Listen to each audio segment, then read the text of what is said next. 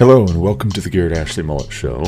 For another episode, we are going to talk about everything because I am Garrett Ashley Mullet and I want to talk about everything.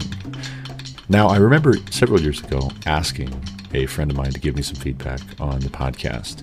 And what did he think of it? Was it interesting? How could it be better? What was working? What wasn't working? And my friend Bobby, he came back with some honest feedback, and that was good. I don't have to necessarily agree with all the feedback I get or embrace it, but my friend Bobby McPherson over at The Reformed Conservative, his feedback was that a show about everything is a little bit maybe not focused, right? I mean, that's the definition of unfocused if you're going to talk about everything. If you were to pick a topic, though, however, and say, let's drill down deep on this topic, then your listeners would know, okay, if I'm interested in that topic, I will go to this podcast. So that was his recommendation. And Bobby, if you're listening, thank you for having given that recommendation several years ago. I do remember it. I was listening. I did think about it. And if you're still listening, then maybe the everything approach is working anyway, or maybe not. I don't know. I don't have very many listeners, so we'll see if I'm able to keep up with talking about everything. Maybe in the course of talking about everything, I will, learn the validity of your advice way back when. But one of the things that I really thought about when he gave me that advice, that I should be more focused, I should focus on a issue, a topic, a subject, was that everybody is seemingly focused on a issue, a topic, a subject. We have experts in so many things, in seemingly every thing. Every individual thing has a expert, but seldom do we have people who have taken the time to figure out the connections between the various things. We have all of these experts. We have all of these people that are so interested in the minute details of this given arena. And do we have a lot of folks who are putting the pieces together, who are connecting the dots? I don't feel like we do. I feel like those folks are few and far between. And so what we really could use, what would be a value to me if I knew of somebody who was doing this and I could go listen to their material or read their material, is someone who connects the dots, someone who points out that these things are not separate. These subjects are not separate. These issues are not separate. These topics are not separate. They are connected. And even if they are separate, they are related. Even if they are different, and there are distinctions, they are interwoven with one another to make the fabric of reality as we know it. So an example of this in real time is in the year 2020. We have come to know Dr. Anthony Fauci very well. If we have watched the news, if we have listened to the president, if we have paid attention to all of these COVID restrictions across the country, here in the United States of America, Dr. Anthony Fauci has been the face of what, right? Whatever the recommendation was at the time, whatever the medical experts or the scientific community was saying we should be doing at the time. And Dr. Anthony Fauci for a while said that masks were not really all that necessary. If you're a healthy person and you don't want to wear a mask, you don't need to wear a mask. It's not necessarily going to help you. It might provide a kind of placebo effect. If you want to wear a mask, then by all means wear a mask. It's probably not going to hurt you. It might hurt you, but it probably won't. And then later on, he recommended locking down the country. We've got to tell everybody to stay home. We've got to tell the healthy people to just not go to work, not take their kids to school, not go to church, not go out to eat, not do anything. They just stay at home, shelter in place, because if you don't, then people are going to die. You're either taking your own life in your hands, or more to the point, when it comes to justifying heavy-handed government responses, you're taking somebody else's life in your hands, and they're going to die, and it's going to be your fault. And so now we have a blank check if we are not Anthony Fauci, but the various government officials that derive a kind of mandate from him. Now we have a blank check with which to revoke your civil liberties, revoke your ability to post content that's critical of their decisions on social media even.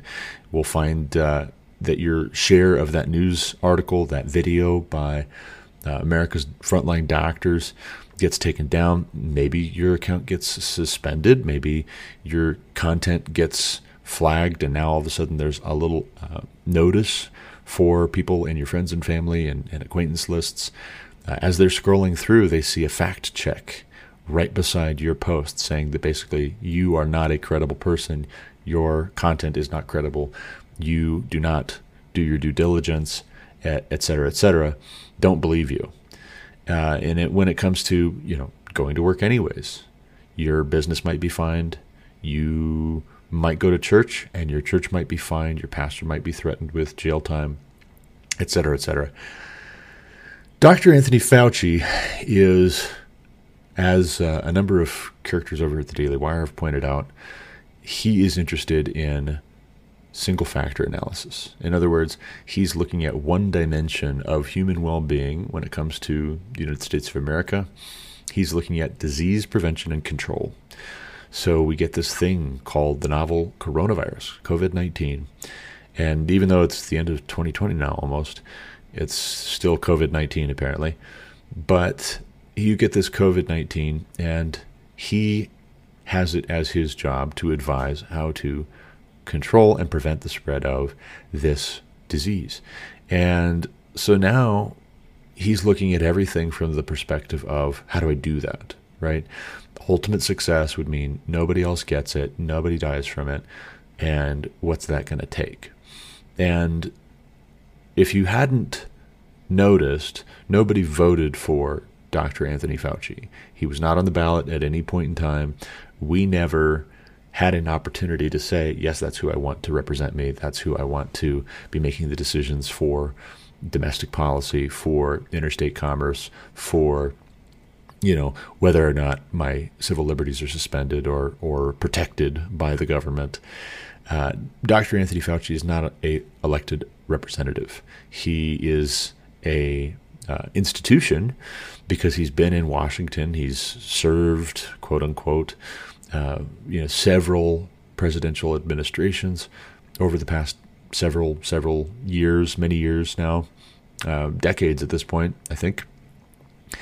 But nobody voted for him, right? He just kind of hangs around. He vacillates, apparently, behind the scenes. I mean, that would be my speculation. He vacillates back and forth, whether it's a Republican or a Democrat. He says what he needs to in order to maintain favor, maintain his position at court.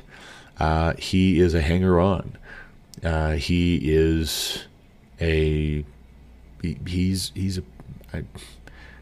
in my opinion, my very honest opinion, he is a tool, right? He is about himself. He's a self-promoter. He is in there to be about Fauci, right? This is his job. He wants to hold on to it. And so when people want to hear that you don't need to wear a mask, he says you don't need to wear a mask. When all of a sudden other people are coming up behind the scenes and saying, hey, you really need to be telling people to wear masks because it's advantageous. This can be a political issue. We can use this as a wedge to drive voters away from Republicans and the president this year. He goes for that, right? When people are asking him to repudiate the president and he needs to stay true to the president and praise him in order to retain his position and his influence, then he praises the president. He doesn't stoop to criticizing the president. He sticks with him just enough to hold on to his job. But when we get down to the election, all of a sudden he's going to throw in the towel on President Trump. He's going to claim that President Biden would be far better as a commander-in-chief who's going to fight this coronavirus in a serious way. And so you should vote for him, right? And I think what it really comes down to is not, who's going to do a better job fighting coronavirus and keeping us all safe from coronavirus. I think what Anthony Fauci has calculated is that a Biden ticket is going to give him more power, is going to give him more influence, and that his days are numbered. Once the election is over, he's probably going to get sacked. He's probably going to get replaced with someone else, and then he's got to go figure out what else to do with his life, right? He doesn't have a plan B necessarily. This is his plan A and B to be in the position he's in. But he does single factor analysis. He's looking at one dimension of human well-being, human wellness in the United States of America. He's not looking at do people need jobs in order to stay healthy, right? Like, is unemployment unhealthy? Is that risky? Is telling people that they're non-essential, is that hazardous to their health? Could that influence people towards committing suicide? All of a sudden you've told people they're non-essential, we don't need you, your job is really not important, the thing that you've been doing your whole life to provide for your family is not really important, providing for your family is not really all that important. Now you're incapable of providing for your family. We're going to make masks mandatory. Everybody's got to wear a mask. So you can't see people face to face. You can't interact. You can't be a human being. God gave us faces for a reason. And they are very really what humanize us. Otherwise, it's just noise, right? And deaf people, I'm sure they find other ways to, humanize the people around them and experience the world. But we're not blind. For those of us that are not blind, we can see when everybody is being forced and coerced into wearing a mask. And then that creates psychological distance. And now all of a sudden it's harder for people to connect in a way that eases loneliness and gives value to human existence. It's not good that man should be alone, but when you put masks on everybody and you cover all of their faces and you oppress them, when you exercise this kind of benevolent dictatorship and tyranny, you create depression, you create frustration, you create desperation, you create suicidal feelings in a lot of people. And so suicide has gone through the roof. People that were already on the edge, as it was before, they all of a sudden say, you know what? I'm punching my ticket. I'm out of here, right? I'm just going to end it. And so why is Dr. Anthony Fauci not concerned with that? Because he's concerned about one single factor, which is disease. If suicide is not a disease, he's not interested, right? And that is very dangerous for us if you're going to empower this person who's only looking at one dimension of human well-being and they're not looking at these other necessary elements that we need in order to not only survive but thrive. I think it's very dangerous for us to have a society full of people who are only thinking about one thing. They're only looking at this one aspect. If you don't also have the folks who are helping everyone to connect the dots. And so when I say I want to talk about everything, what I mean is that I don't want to get tunnel vision and I'm only thinking about this one aspect of our well-being. I'm only thinking about this one aspect of our decision-making, right? I could never do a podcast about shoes, right? This is a podcast about shoes, and we're going to talk for an hour periodically. Now we're at 41 episodes. This is the 41st episode, by the way. We're going to talk about shoes for an hour, 41 times, 41 hours. I couldn't talk about shoes for 41 hours to save my life because at a certain point, I'm going to get tired of it and I'm just going to be bored and you're going to be bored. And why in the hell would you want to listen to 41 hours about shoes anyways? Food, right? I couldn't talk with you about food for 41 hours. I don't want to talk with you about food for 41 hours. If you want 41 hours of food content, go to the Food Network, right? There's 41 hours at least a week of shows about how to cook and about how to experience food, how to enjoy food together with other people, how to make it interesting, how to keep it fresh. But even the shows about food are not really about food. You don't tune into the Food Network just because it's about food. You tune into Food Network because it's about all of these different personalities, right? You're not just watching diners, dives, and drive-ins. You're watching Guy Fieri because Guy Fieri is interesting. He's an interesting character. He's an interesting cat. You're watching the owners of these diners, drive-ins, and dives, or whatever, however the order is for that show.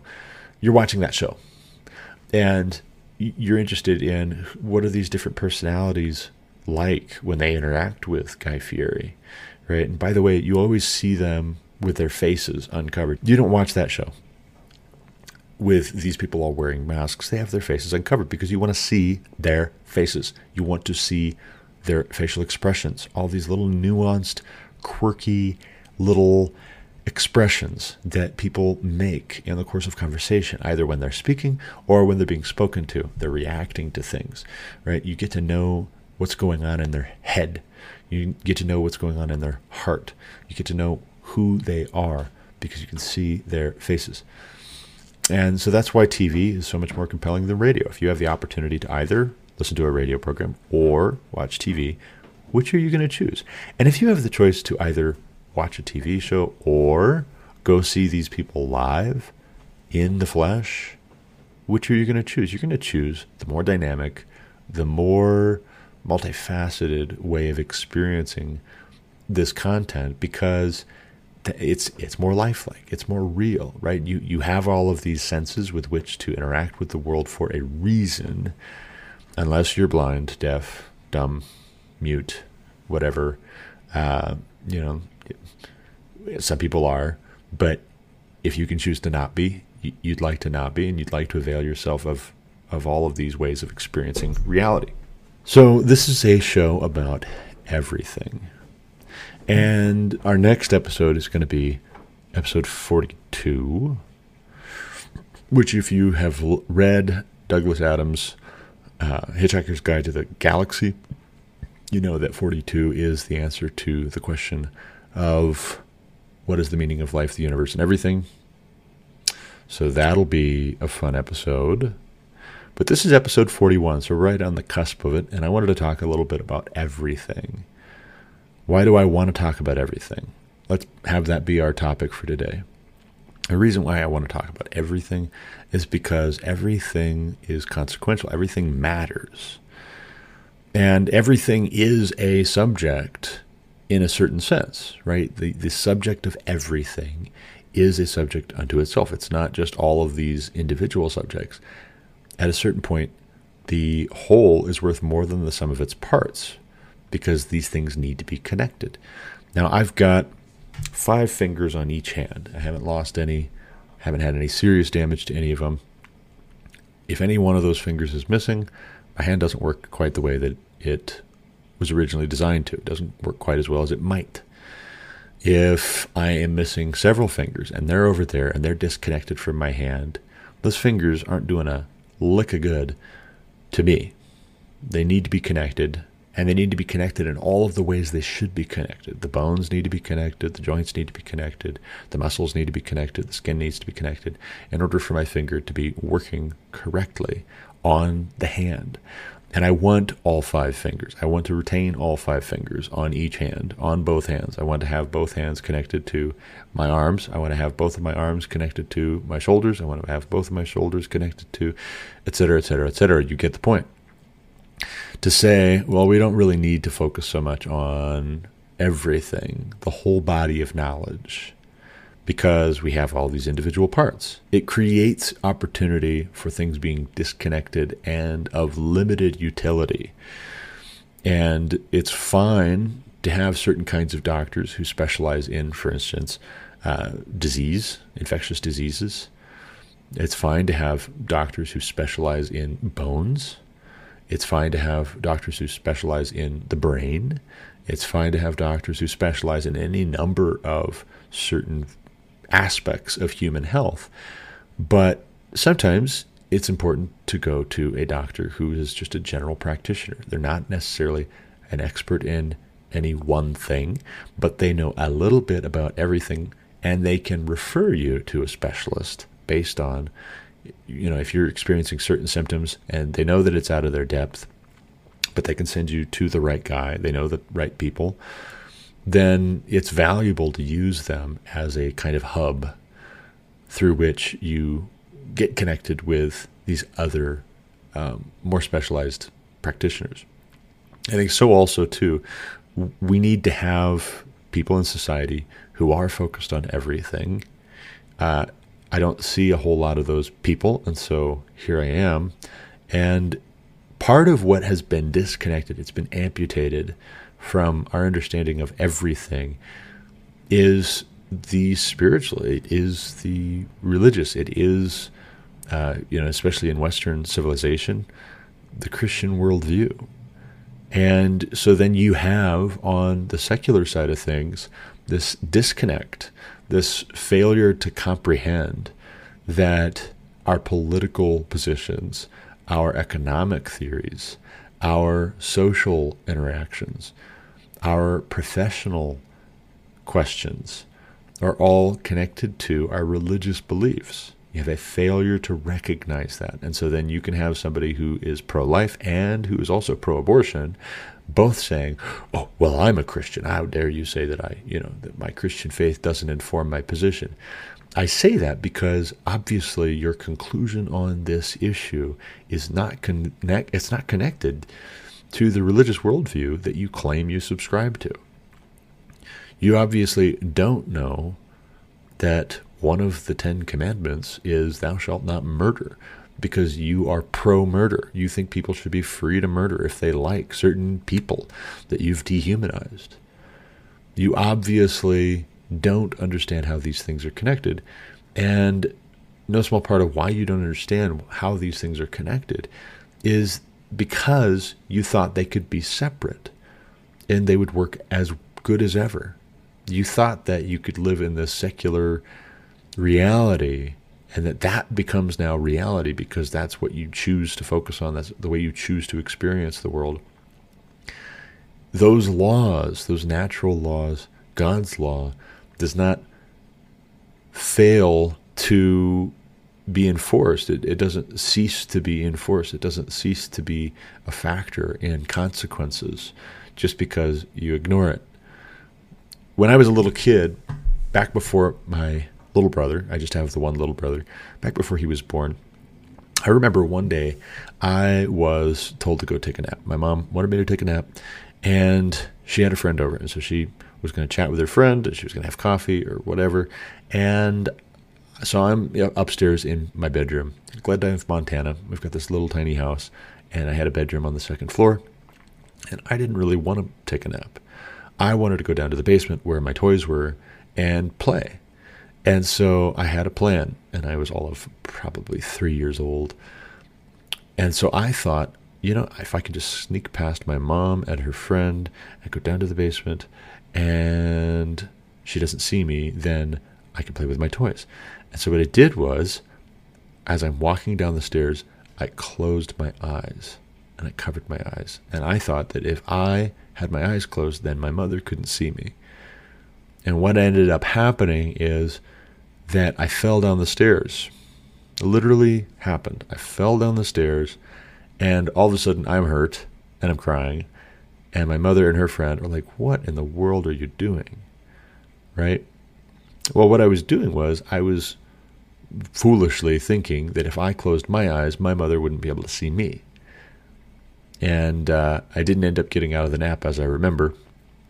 But I did learn an important lesson, which was that's not the way it works, right? We can't just close our eyes to certain subjects that we don't like, and then all of a sudden they cease to be a factor. They cease to be important. They cease to be consequential. It does not work that way. Reality does not work that way. And so I want to break down the siloing effect within all of these various subjects and fields, because I think it's dangerous. I think it's dangerous to say we're going to separate the political decision-making from our religious convictions.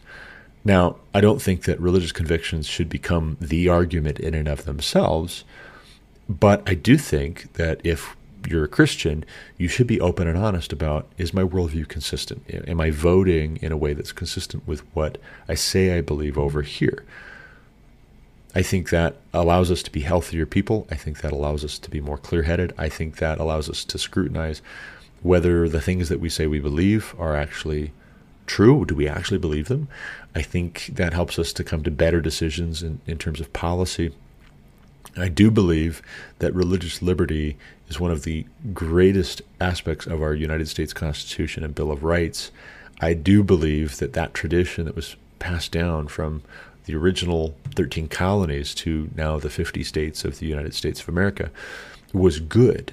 Having studied the Protestant Reformation and the Counter-Reformation on the Catholic side, having studied all of these wars and fighting that happened between these different denominations and these different people that were asking questions of, the Roman Catholic doctrine, who were for it, who were against it. I do think that religious liberty is a great and very fine idea, and that Congress, or rather the government, has no business trying to favor one denomination over the others. But it just does not work if we're going to start introducing any and all religious traditions and saying that they're all equally valid. For instance, France is being racked with terroristic violence.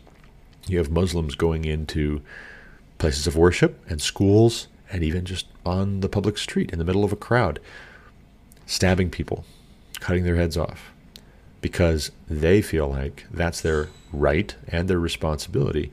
If you insult the Prophet Muhammad, the false prophet, by the way, I don't have any obligation to flatter you if you're a Muslim. I'm not a Muslim. I'm a Christian.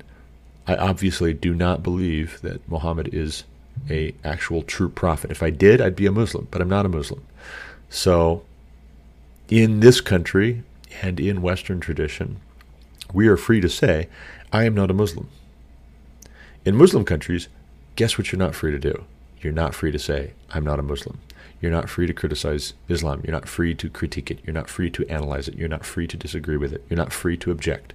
You're not free to have your own idea. You're not free to uncover your face. Oh, by the way, isn't that interesting? Here we have railed against the way that women are treated, for instance, in Saudi Arabia, where all of a sudden them having to mask up and cover their faces or else take a beating is disconnected from our current situation. Now we're not even thinking about why those women have had to have their faces covered traditionally, why we're having to have our faces covered in public. Interesting. Why didn't we see the connection there? Maybe we didn't see the connection there because we were so focused obsessively on certain individual topics and we weren't thinking about maybe that is connected to this. In a Muslim country, a woman has to cover her face and every square inch of skin on her body because otherwise a man might lust after her. Now, interestingly enough, if a woman is walking around with things uncovered, even just her face, her wrists, her ankles, gasp. If she's walking around with her skin uncovered at all in places where this tradition has said she must have it covered, then men are free to do whatever they want to her. And it's her fault. Right? She had it coming. And that worldview is not compatible with Christianity. It is not compatible with the United States of America's Declaration of Independence, Constitution, and Bill of Rights. In that worldview, you have no rights. You have the right to submit to Islam. That's your right. You don't choose to do that, you're wrong. And not only are you wrong, but we have the right to do whatever we want to you if we're Muslims. That's incompatible, right? If you put restrictions on that, if you squash that way of treating people, of oppressing people, that is oppression. That is tyranny. If you squash that in France, if you squash that in the United States of America, is that a violation of the separation between church and state? No. No, it isn't. Because the Muslims don't see politics and culture and work and home life and family and their religion as separate at all. It's all together. It's all one big worldview. And you're either for it or you're against it. The whole world is divided into Muslims and non-Muslims. That's it. If we don't look at the connections between everything, then we get very confused about what to do with Muslims, what to do with Islam in the West. And so many of us are confused about what to do. Oh, it's horrible, but what can you do? Well, how about deport them, for one thing? And if they don't put up with being deported, how about you fight them, right? If they're going to fight you, if they're going to stab your people, if they're going to cut your people's heads off in the streets, and they don't let you deport them, how about you fight them? Because you can't coexist with that. That cannot be permitted. It needs to be squashed. It needs to be gotten out of your system. That is systemic oppression, by the way. Black people in America, white people in America having different average median incomes in their homes, that's not systemic oppression. Muslims requiring that all of their women keep every square inch of skin covered all the time, or else take a beating, or else get raped. Reserving the right to cut the head off of a school teacher if he shows a satirical cartoon of Muhammad. That is systemic oppression. If you're not criticizing that, if you're not standing up to that, you're not courageous. You're not the resistance. You're a coward. You're taking the path of least resistance, actually. Stop calling yourself the resistance. Start calling yourself the path of least resistance. Because what you're doing is you're falling right into this house divided against itself cannot stand nonsense that Jesus told us does not work. A house divided against itself cannot stand. We're fighting with each other, and guess what the Islamists are doing? They're licking their chops. Guess what the communists in China are doing? They're rubbing their hands together greedily, just waiting for the opportunity to jump in. Because while we're tired, like two bull elk going at it on a mountainside, fighting to the death, the wolves are just hanging out right on the sidelines, waiting until we're both tired. And then they swoop in and they eat us both. I told you so isn't going to be satisfying at all for me, because it's going to screw me over as well. It's not just you. You're sabotaging all of our well-being because you have this harebrained, godforsaken idea that this is an oppressive country, that you're not free. If you're so unfree, why haven't you been shot yet? If you're so unfree, if this is such an oppressive country, why the hell are you able to say the things that you say which make not a damn bit of sense? You just try going over to Saudi Arabia and talking about their system and protesting their system the way that you're protesting ours. You just try going over to communist China and doing the things that you're doing here. You just try and pull that and see what you get. And then come back here and let's talk about whether America is oppressive. If anything, you are too free, and you don't understand where your freedom comes from. You don't understand why you have these liberties. And your tomfoolery is going to get yourself killed, and it's going to get all of us in a deep, deep lot of trouble. So we need people that are going to talk about everything and who are going to connect those dots, who are going to say, this is why you have religious liberty. This is why you're free to be an atheist if you want. Nobody's going to compel you to be a Christian. And if you are a Christian, nobody's going to compel you to be an Anglican, a Lutheran, a Presbyterian. Nobody's going to compel you to any particular tradition within Christianity. This is why you have freedom of speech. This is why you're free to say what you think, even if it's dumb, even if it offends me, even if I hate it, even if I think, oh my word, were you dropped on your... I mean, I pulled that trick the one time where I tried walking past my mother and her friend with my eyes closed down the stairs, and I fell down the stairs. Maybe you tried it several times. You hit your head a little hard. And how in the world did you come to this conclusion? Why are you free to say nonsense? Because you are. You're free to talk nonsense if that's what you want. Now, what many of these leftists are forgetting is that we also are free to call it nonsense and to explain in detail at length why they're wrong.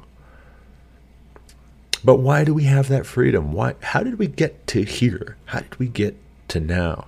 How is it made? Needs to do an episode on America.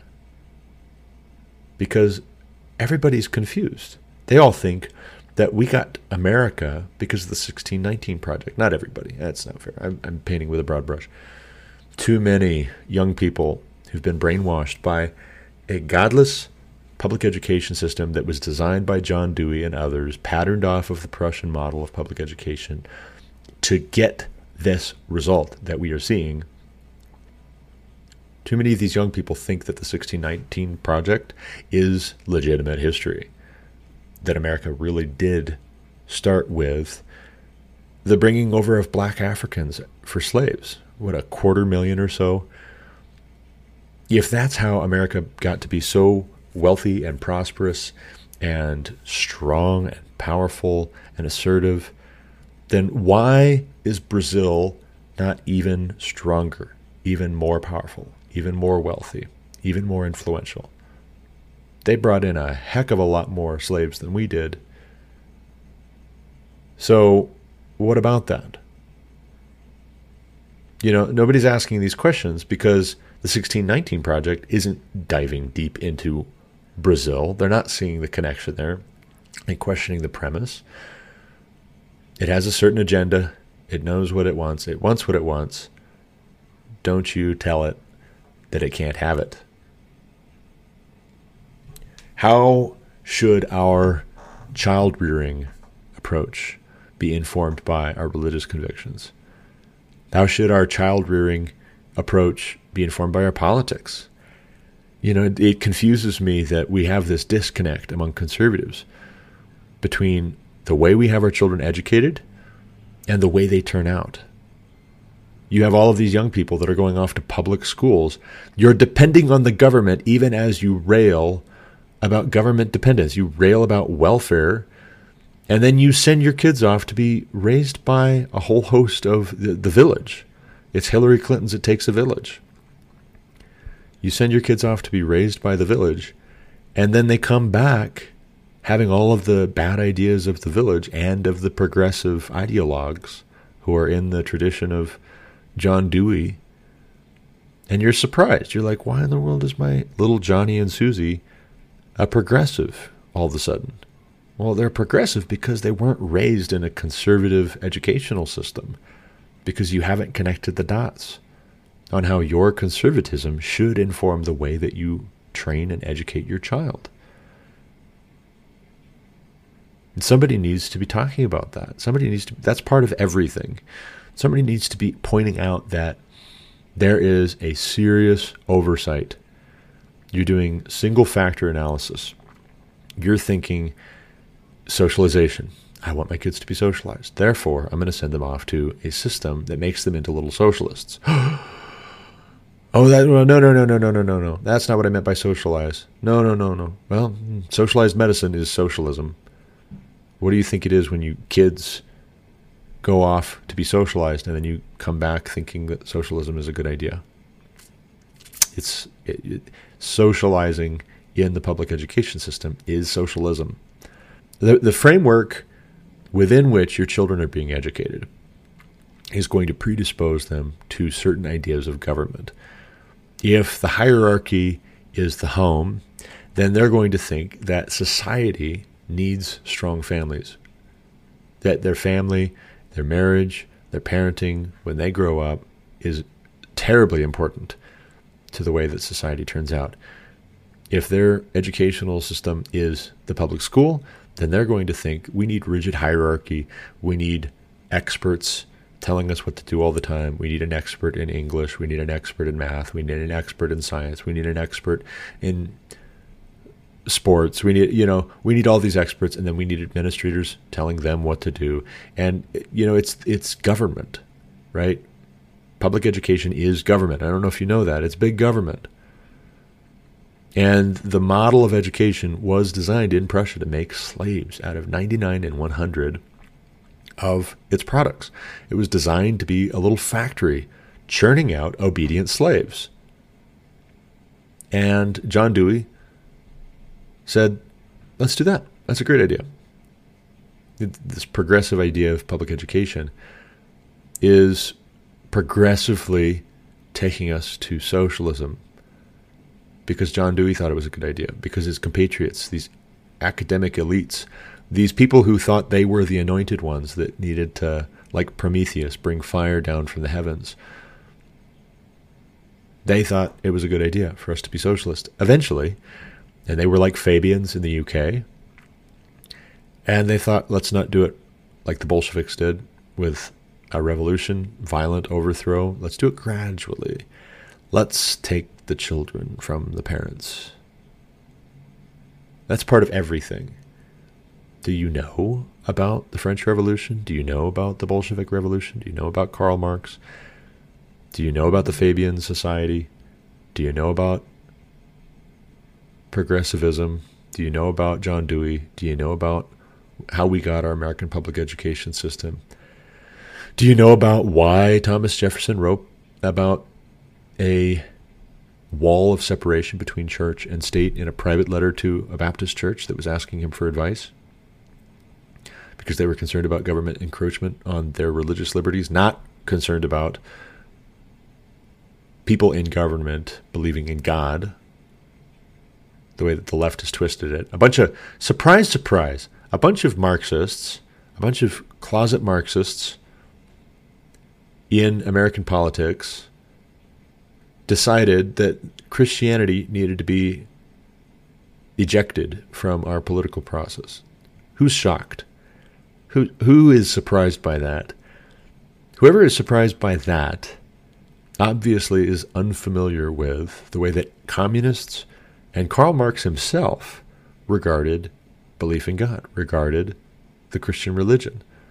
Marxists and communists have always seen Christianity as a threat because it makes mutually exclusive truth claims to their system. They see Christianity as a threat, rightly so, because if you're a Christian and if you're informed, you're going to object to the things that they want to do and the way that they want to do them and the things that they claim are true about us, about God, about reality. We need to talk about everything because we need to get into that. We need to see the connection. We need to talk about everything so we can talk about history and politics and religion and philosophy. We can see how our theology informs our decision-making when it comes to finding a mate. Who did you decide to marry? And before that, who did you decide to date? And before that, who were you friends with? And before that, how were you raised? And before that, how were your parents raised? And before that, how were their parents? You know, all of it goes into the mix. I was talking with a guy yesterday, and I told him in passing that he needs to find himself a wife. Young guy, but not really, actually, unless I'm a young guy. I feel like an old soul. He seems like he's still got an energy that I don't necessarily feel most of the time. But he's only a couple years younger than me. So, yeah, I guess that means I'm younger than I remember that I am. But I was talking with him. He says, man, I need to eat some more fat. I'm getting a little too skinny. And he's teased me about having a little bit of a belly. And so now all of a sudden I'm on a kick with eating salads because, hey, maybe I am. I'm getting a little bit of a gut here.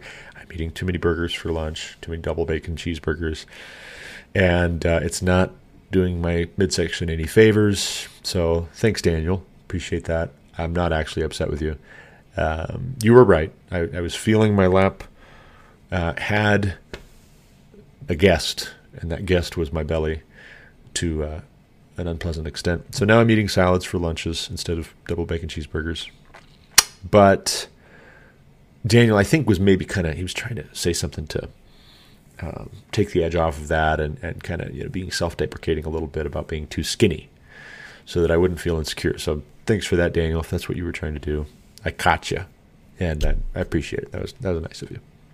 But Daniel was talking about, man, I'm getting a little too skinny, a little too lean, and he does hunting. He does, guides folks around through the mountains, and helps them get, innocent animals killed and cut up, which is good. That's good.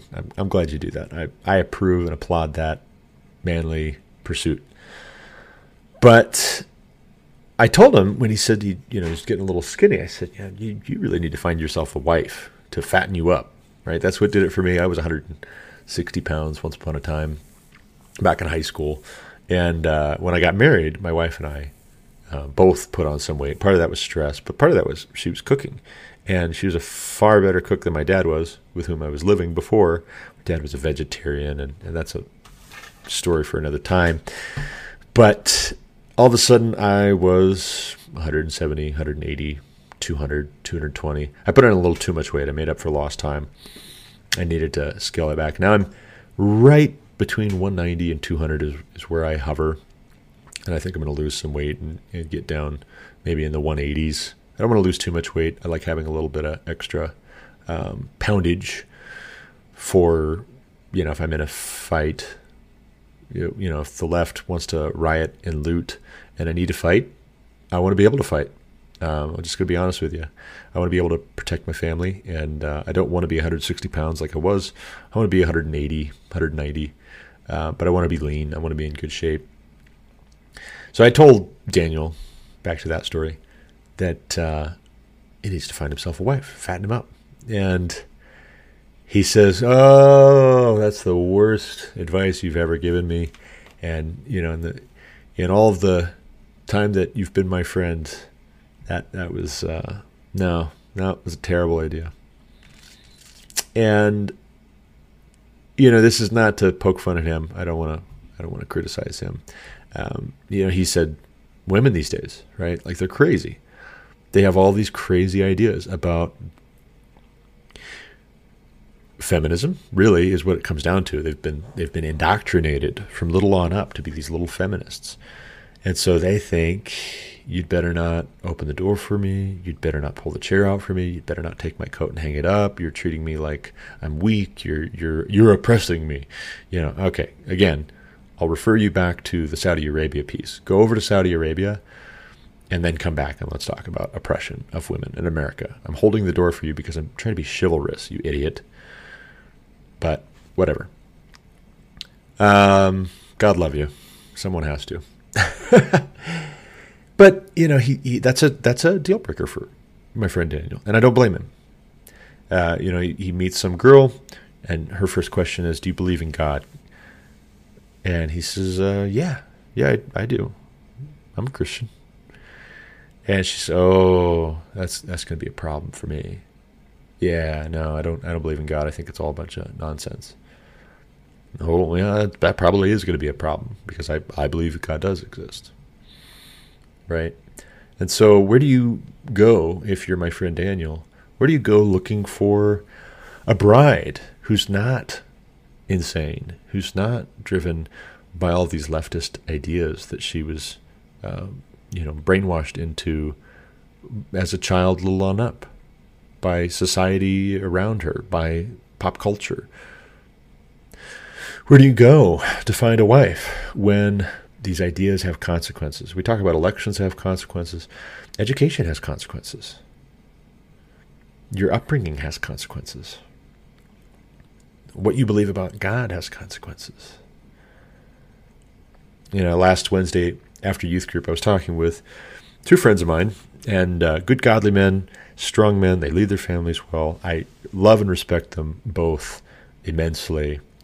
Don't always agree with them on everything, and they don't always agree with me on everything, but they are just a huge blessing in my life. Their wives are huge blessings to my wife. Their kids are such a joy to my kids, and vice versa. But Travis and Taylor, I was talking with both of them after youth group. We all helped teach youth group last Wednesday. And so I'm talking with them. And we did not agree. We did not agree about justice. We did not agree about a number of things that we hit on. Some things there was overlap and there was agreement. But I look at the way they're raising their children, and it gives me encouragement. I look at the way that they're leading their families, and it gives me encouragement. Because even if we come to different conclusions reading the same text, their heart is to honor and serve God. And so that has consequences. That has consequences in the way that they love their wives. That has consequences in the way that they love their wives, in the way that they raise their children, in the way they teach their children. They're homeschooling their kids also, by the way. That has consequences for how many children they have. They have larger families. Travis and his wife, Laura, dear, sweet, wonderful, wonderful, wonderful people, have been a huge blessing and encouragement to us. They have 8. And some of those children are adopted, which I love. I so admire that. It's so beautiful. Taylor and his wife have, I believe, 4. I believe they have 4 girls. And they're also getting into foster care because they feel called to. They feel like that's something that they should do, something God wants them to do, and they can, and so they want to, and they're going to. And I so admire that. I so genuinely respect, and it's a good example to me. It's a good example to others, and it encourages me. But their ideas about God have consequences, right? We come to similar conclusions on family size, on education, on how our marriage is, the way that we lead and love our wives, because of what we believe about God, but because of what we believe about God's Word. By God's grace, I pray that there is a revival in this country that brings us back as men to what the Bible says about our responsibility. We are made in God's image, and what are we doing with that? Are we leading and loving our families well? I mean, these streets that are burning, these are not just failures of leftist policies. These are not just failures of the public schools. These are failures of fathers. These fathers did not raise their children. They did not train up their children in the way that they should go. I don't know if they were off doing drugs. I don't know if they were in jail. I don't know if they ran off with some other woman. I don't know if they were in a bottle. I don't know. Right? Probably all of the above. But I know what they weren't doing. I know what their fathers were not doing. Their fathers were not training up their children in the way that they should go, so that when they are older, they will not depart from them. And so now this is what we have. We have looters, rioters, arsonists. We have this lost generation because their fathers were self-indulgent and godless. Now this is the fruit. So our beliefs have consequences. That's part of everything. You get a Dr. Dobson, he'll talk about that. You get a Christian therapist, a Christian psychologist, he'll talk about that. But are they necessarily talking about it vis-a-vis Kenosha, vis-a-vis Bernie Sanders, vis-a-vis Ocasio-Cortez, vis-a-vis Trump? For all of the objections that evangelical Christians have, for instance, John Piper, to the way that Donald Trump communicates, to his egotism, to his arrogance, to his crass, crude speech, to his bullying of other people, his name-calling, his mocking. Here's a question for you guys. How did you train up your children? How did you train up your sons? Why do your sons not have the courage to run for office? Why do your sons not have the courage to stand up and do the right thing any more than Trump? Why is Trump the most courageous person in the country? Why is he the one that had the intestinal fortitude to stand up? Where's John Piper's son? Now you could say, well, our sons are in ministry. Our sons are raising their families. Our sons are minding their own business and working with their hands. In other words, you trained your sons to be safe. And so you also did not train up your children in the way that they should go, necessarily. That's the other side of this equation. We have on the one side abusive rioters and looters who want to burn the whole country down. And then on the other hand, we have very nice people who are too afraid to stand up to it because the way that they were disciplined was towards safety. Their cardinal virtue is safety, security, stability. And for all I know, honestly, what bothers that crowd about Trump is not even that he's crude and crass. It's that he upsets their desire for safety. And insofar as that is the real reason why John Piper, it wants to equate Trump's rhetoric with abortion, like some kind of a moral equivalence exists between saying dumb things and murdering innocent children. For all I know, it's that John Piper just wants everybody to love everybody. Not in a genuine way necessarily, but in a stable way, in a safe way. Lullaby and good night. Go to sleep, little baby. Is that the way that we should go? I don't think so. I really don't think so. Men need to be men. For too long, we men have been cowards, self-seeking, asleep at the wheel. We have to raise our children. We have to raise our sons. We have to raise our daughters. We have to lead and love our wives in a courageous and bold way. And we have to take slings and arrows. And we have to make the unpopular call. Lead, damn it. And stop leading with your passivity. Stop leading with your cowardice. Stop leading with fecklessness. Now I know that someone will listen to that and immediately react to it. And they'll suddenly find their courage. They'll suddenly find their boldness enough to denounce me. And they'll characterize what I'm saying as some kind of macho, machismo, Rambo Christianity that I'm advocating. Not so. Not so. I do like Wild at Heart. If you've never read the book, it is an argument for regaining manly Christianity. Let's stop wearing pastels and sitting on grandma's settee and sipping tea and calling that Christianity. How about you put on some flannel and you get your hands dirty, you get some calluses, you learn how to hunt, you learn how to fight, you work out,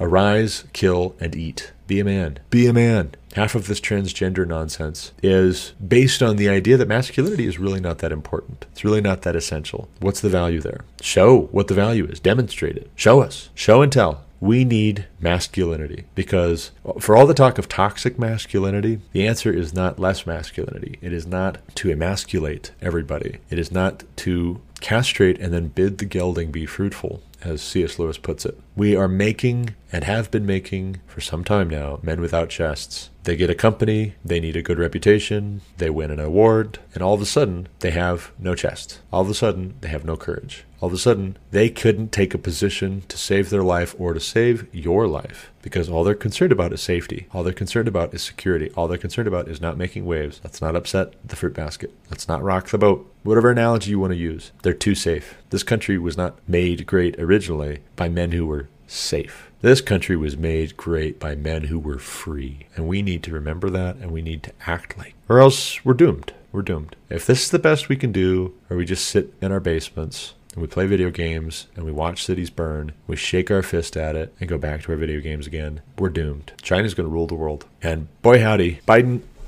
might get elected today. And if he does, I believe China will rule the world, including but not limited to America. And when China rules the world, you will be a little late to the game in deciding that you want to stand up now. Now you want to find your strength. Now you want to work out. Now you want to exercise. Now you want to learn how to fight. Now you want to learn what you believe, why you believe it. Now you want to start using your First Amendment rights, exercising them to believe what you believe, and to not only believe it, but to speak it. Talk like you believe that. Act like you believe that. If you actually believe these things are true, there should be some evidence of it that I can see, and we need it. We need to bring our A game. It is everything. What is the first and greatest commandment? Love the Lord your God with all your heart, all your soul, all your strength, all your mind, everything. Whatsoever your hand findeth to do, do it with your strength, as unto the Lord. Do you know why? Because when you're dead, it's going to be a little late to be doing anything. You're not doing anything in the grave. You're not doing anything in Sheol. So in everything that you do, do it well. Do it with gusto. Once more, with feeling, ladies and gentlemen. With that, I thank you for listening. If you made it this far, good job. Good job having an attention span. Good job stretching your attention span. If this is a bit of a stretch, keep stretching. do hard things. I want to talk about everything, and it might be messy, and I might not do it right, and I might look like an idiot. But I think more of us need to be willing to look like idiots, just to be honest with you. I think passivity looks dumber than getting messy, rolling up my sleeves, being willing to look a little bit foolish for a while. It is getting better. It is better already than it was the first time I recorded one of these episodes. But I thank you for listening. If you're listening now, please do me a big favor if you did listen. I keep extending an invitation at the end of each episode to reach out if you have any comments, questions, complaints, objections, concerns, etc. But really, really, really, if anything that I said here was helpful to you, or if it made you mad, or if it made you happy, if it made you sad, if it made you think, if it made you more intentional, if it got you going in a little bit of a different direction in the way you understand a certain subject, and then that improves your life, let me know about it, right? That would be a huge encouragement to me. And get in that habit with other people, with just in general, right? I think what I'm asking is reasonable. I think what I want there is reasonable. Let's do that with other people as well, because sometimes all people need is just a little bit of encouragement. And that is one of the things that we should be doing. As Christians, we should be encouraging one another, stirring one another up to good works. But enough for this episode. Thank you for listening. Be well. God bless. Until next time, I'm Garrett Ashley Mullet. This is the Garrett Ashley Mullet Show.